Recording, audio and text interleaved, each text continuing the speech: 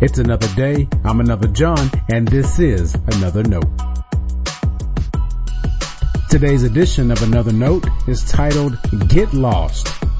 Our scripture reference for today is Ephesians 3, 1 through 12.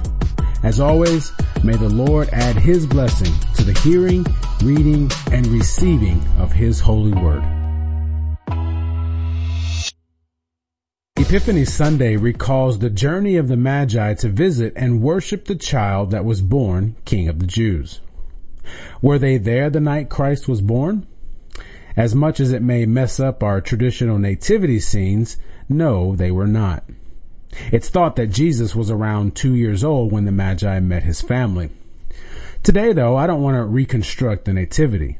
I want us to consider part of the significance of the Magi. God sent his son to the world. We learn that revelation through Joseph and Mary and the shepherds who heard the angels sing praise.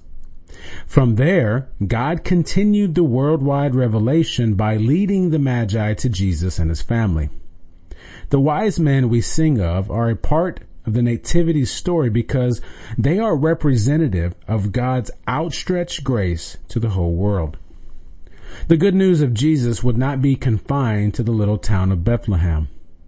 Years later, Jesus commissioned his disciples to go into all the world. We often look at that as the first step to Gentiles coming to faith. I wonder, though, if the Epiphany reminds us that God had already begun that work. When we talk about Mary at Christmas, I encourage people to be like Mary. She treasured all that happened in her heart.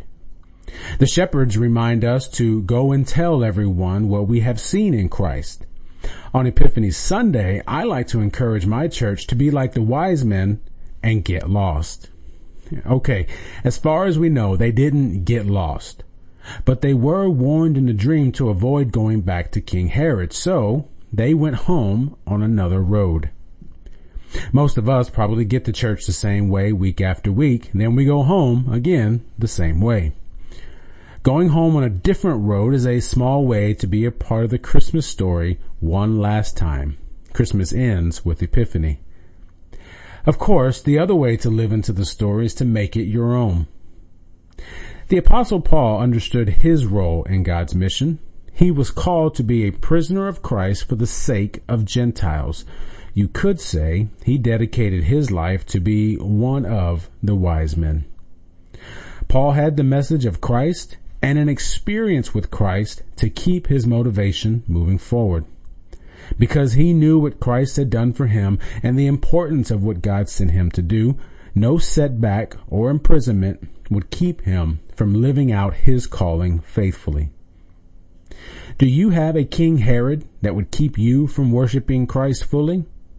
Choose another road like the Magi.